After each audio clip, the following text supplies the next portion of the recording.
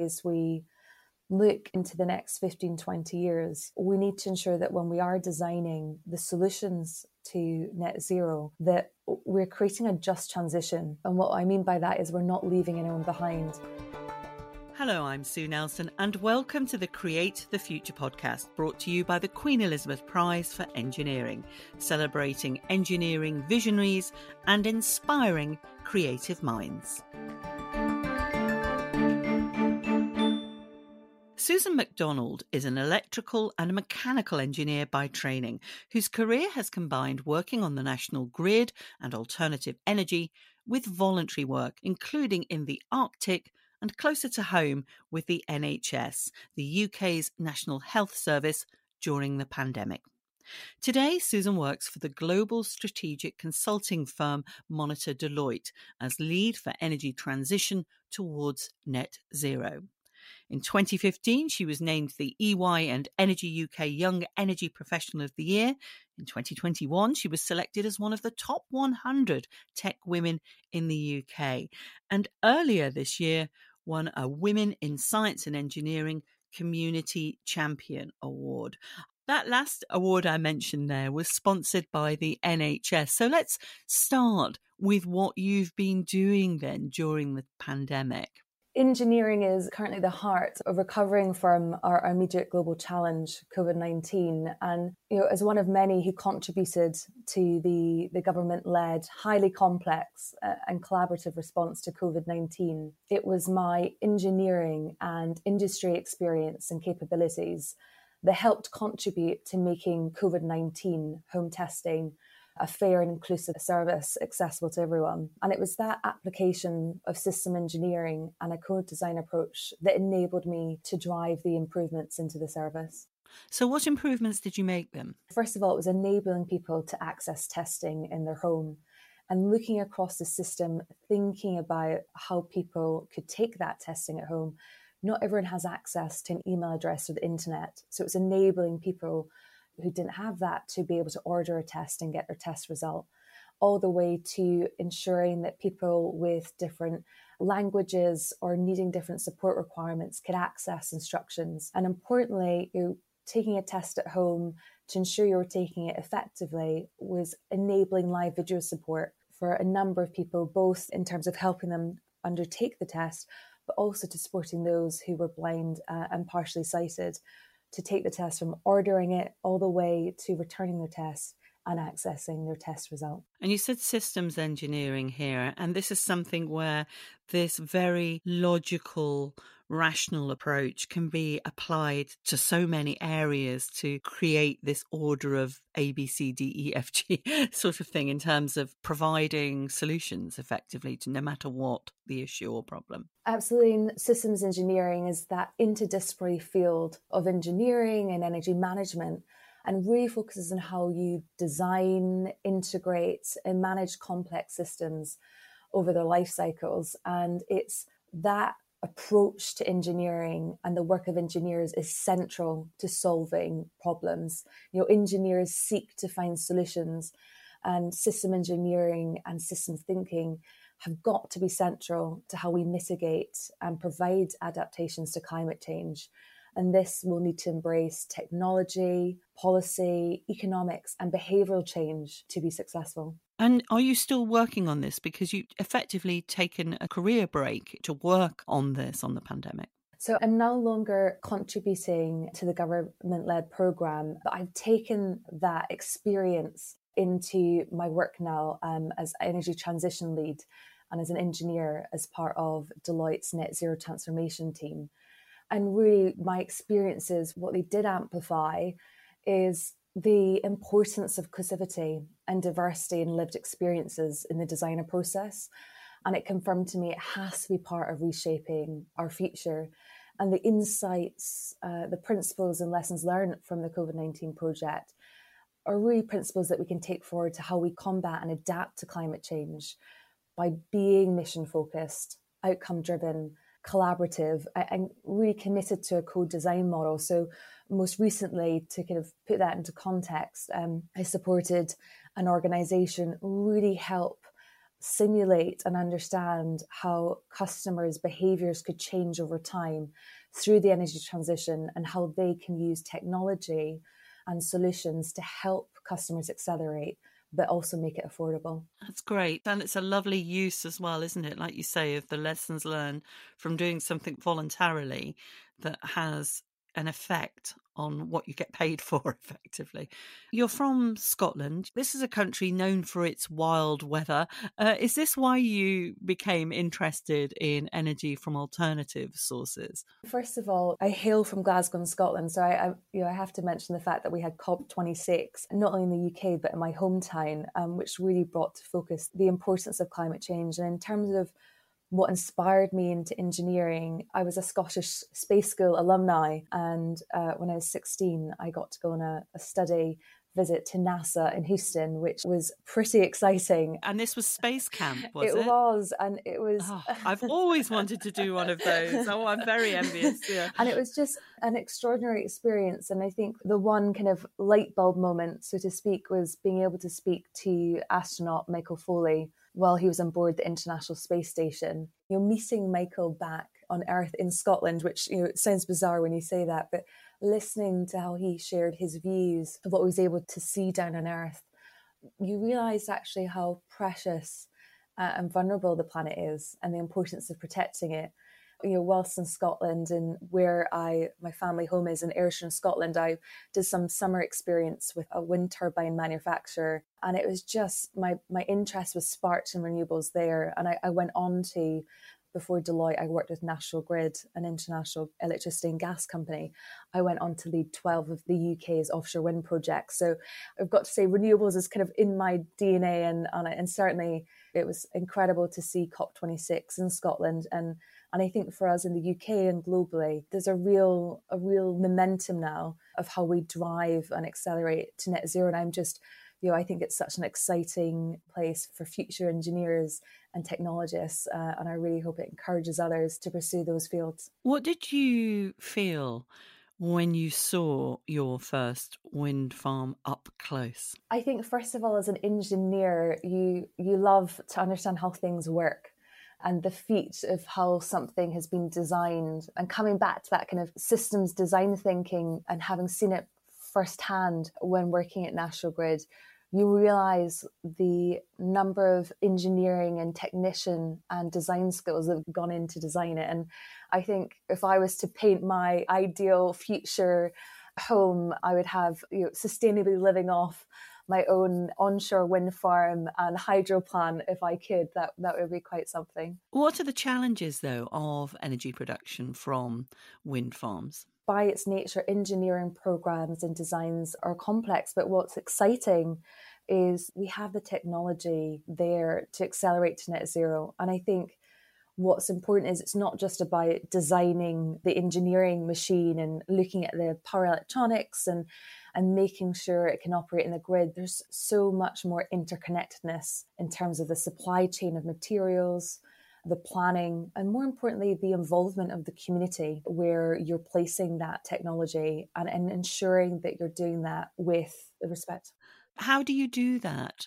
Whilst I was at National Grid, when we were really understanding all the options to connect an offshore wind farm, in my role as a power systems engineer, I had to ensure with the technology and policy and customer teams, we're identifying a preferred connection that balanced the technical requirements, the impact on the environment and biodiversity, whilst meeting the needs of the future energy customers, and ensuring it was robustly evidence-based and represented value for energy customers. And I think most critically, as we look into the next 15, 20 years, we need to ensure that when we are designing the solutions to net zero, that we're creating a just transition. And what I mean by that is we're not leaving anyone behind. When we look at the UK, and we're not the only country, and the reliance on hydrocarbons in our systems, there's a real need to ensure as we switch from hydrocarbon to a more green economy, that we ensure that we also support the communities in both employment as well as opportunity and don't burden specific parts. And that's why I feel really strongly that for us to be successful, we need to ensure that diversity and learning from lived experiences are part of that systems thinking and systems approach. And when you were leading the coordination of these 12 offshore wind farm projects, I mean, that's quite a huge job, not least in terms of money. That's over £1 billion in terms of the project. That's quite a managerial job as well, effectively. Do you find that aspect as challenging as the engineering, or do you find one easier than the other, or do they both work well together? First of all, I'm quite a people-orientated person, and I'd say, some projects have got a technical challenge to it, but from the start, stakeholders and teams are so important. And I've heard the terms recently, and I quite like them. I've heard the terms human engineer and business engineer, but effectively, engineers really focus on how do we help build a better future. And at the heart of that, it's about how do we build a better future for people and planet. And so for me, I really enjoy listening from different stakeholders because it helps you innovate. And it comes back to that systems engineering approach. If you were to design something in a closed room, it's bound to not be effective or bound to not have that life value and enduring value to society. In those particular 12 offshore wind projects, the thrill of that was working with multiple capabilities and skills in different organizations to identify the preferred solution, and then working with the regulator to demonstrate the preferred option. And I think for me, that's what makes engineering so exciting. It brings those both worlds together. Now, you've been at Monitor Deloitte since 2016, but when you joined, it wasn't originally in the energy area, was it? My experience the last 5 years with Deloitte, I focused initially on engineering complex programs. So my focus was around helping asset-intensive organizations in the water sector, in the rail sector, and energy services to shape, design, and deliver changes to asset maintenance and operations. So that's infrastructure, effectively, is that right? Yeah, that's right. And you really enjoyed those experiences. And now my focus is around, in our net zero transformation team, is focusing on shaping and setting a strategy to enable transformation. That's where we're helping to really set the business models and the deliberate choices organizations can make to really accelerate their contributions to net zero economy. And it's really exciting because what I'm able to do with that engineering program experience is make sure that the strategy we're setting is practical and that it's something that can be enabled through the organization, not only for communities, but employees as well. Now, voluntary work, as we've touched on a little bit already, is an important part of your career. I was quite envious of this one you did in 2013 because it sounds so adventurous, but obviously serious as well. You went on a 10-day research expedition called Climate Change at the Arctic's Edge. What drew you to that particular project? My Arctic expedition with the non-profit organisation Earthwatch was one of those bucket lists. I've always been excited to go to the Arctic, and it could be very much, watching those David Attenborough documentaries as a family, and just being inspired about understanding the impacts we all have around the global world. And going to the Arctic was very cold. It was minus 55 degrees Celsius with wind chill. What? So, yeah, and I was really fortunate. It was a time when I was at National Grid. One of my colleagues was an ex-Marine, and so I was very fortunate to do 2 days cold weather training with the Marines. So I was very prepared for the expedition. And what was incredible, I was part of an expedition with people on the first day I didn't know that after the expedition are great and continue to be great friends. But that experience of measuring the depth of the ice and the snowpack, really understanding the ice crystals, what that meant in terms of the sensitivities of that area, and worrying for me and for us as a planet, we were identifying that there had been a shift in the sites that we were monitoring. And so our work did contribute to the research, contributed to the Arctic Polar research work. And so it was both an exciting time to be there, but also one that really brought home the importance of how we all can play a role in averting climate catastrophe, and the importance of there are communities that are already being impacted. There's obviously something that attracts me to cold areas, but that's living in Scotland, maybe. It could be, and I'm really excited because I've just recently been selected to be a member of the community called Homeward Bound, a 12-month leadership initiative for women in STEM, science, technology, engineering, and mathematics. But excitingly, it culminates in a voyage to Antarctica together. What I really hope to achieve through my participation is, first and foremost, being able to collaborate with these accomplished women from diverse backgrounds in science and engineering and being part of this global movement to shape the future of our planet. I really hope that my participation can help amplify the critical role engineers have in shaping the future, and help others pursue a career in engineering technology and the energy industry, particularly in the context of decarbonisation and achieving net zero. And do you think engineers' voices are being heard? For me, engineers are at the heart of helping recover the current global challenge, COVID-19. And climate change is the challenge of our generation.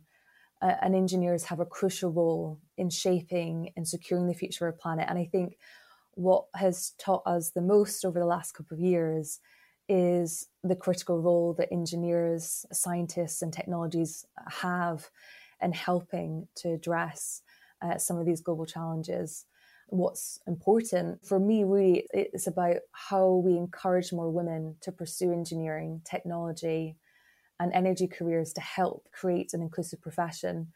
Diversity and learning from lived experiences leads to more robust solutions. It's critical, not only because we've got to avert climate catastrophe, but to ensure the energy transition does not burden specific or vulnerable communities. So how do you do this, for engineering to increase representation of marginalised communities in climate discussions? Is it all purely about communication? I think there's, in terms of both encouraging people into engineering and technology and the energy industry, as well as involving people to participate, I think, first of all, when it comes to encouraging more diversity in an inclusive engineering profession, it's about role models. I can remember, I had fantastic mentors in my career of all backgrounds, but I remember the importance when I was able to see a role model who was a female in engineering, and really you feel that was achievable and really helped break down barriers around what the art of the possible was. That's really important, framing the art of the possible, and that we each have the ability to make an impact. And when it comes to involving communities in all parts of society, it's a co-design model. And that experience, whilst I was at National Grid, it was, stakeholders were involved in that design process, but most recently working with the Royal National Institute of Blind People, for instance, and other charity partners to inform and shape our improvements to how we supporting the government to create a fair, inclusive national testing service, really shows that we need to involve diverse and lived experiences and stakeholders at the front end. And it really helps lead to those robust solutions. Now, you mentioned, the importance of role models, and you're quite lucky in a way in that effectively you also had role models closer to home because you're from a family of engineers, aren't you? I am. So my father is an electronic and electrical engineer. My mother is a podiatrist. Science was very much in the house. I've also got an identical twin sister, Lynn, who's an engineer with UK Power Networks, and my younger brother, Ross, who is an electromechanical engineer with Scottish Power. And so we do joke, with our focuses in engineering and particularly the energy industry, McDonald Energy, maybe something of the future. But I think what's great is, as a family and with my network of friends, what's really exciting is you've got that support and shared perspectives. It's a great conversation around the kitchen table at home, around, the latest things we've seen in the news, or just sharing stories. Because I think that's the thing where I really enjoy, although we work in the energy industry, we all have different experiences and perspectives. So I learn a lot from my parents, but my sister and brother as well. That's great. And you're also an ambassador for the Queen Elizabeth Prize, so you know it well. You know what the work that it does and the winners and types of engineering that it's championed so far. What groundbreaking innovation would you like one day perhaps to win the Queen Elizabeth Prize for engineering?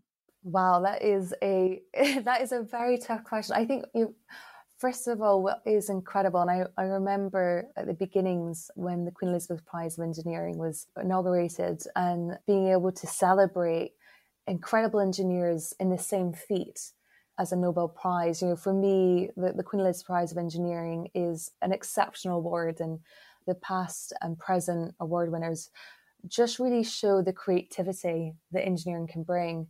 In the next 10, 15 years, I think what would be really exciting is, I'm going to be a little bit cheeky and have two themes. I think one that's obviously helping solve the energy challenge. So really helping us scale to low carbon technology, be that in fusion or storage.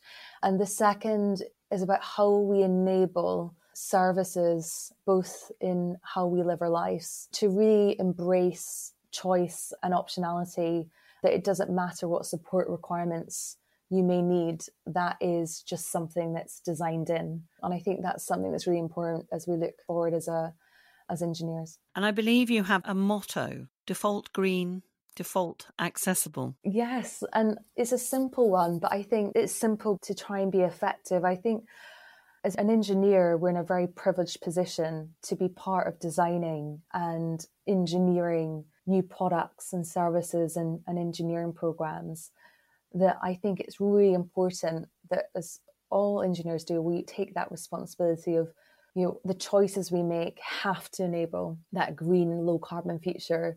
And we have to create and design a product and service that's accessible and usable for everyone. And that's the way that we will be successful in shaping a fairer, inclusive, greener and sustainable future. And it combines so many things, but my motto, to keep it simple, is yes, default accessible, default green. Susan McDonald, thank you very much for joining me on the Create the Future podcast. Thank you very much. You can find out more about the Queen Elizabeth Prize for Engineering by following QE Prize on Twitter and Instagram, or visit qeprize.org. Thanks for listening, and join me again next time.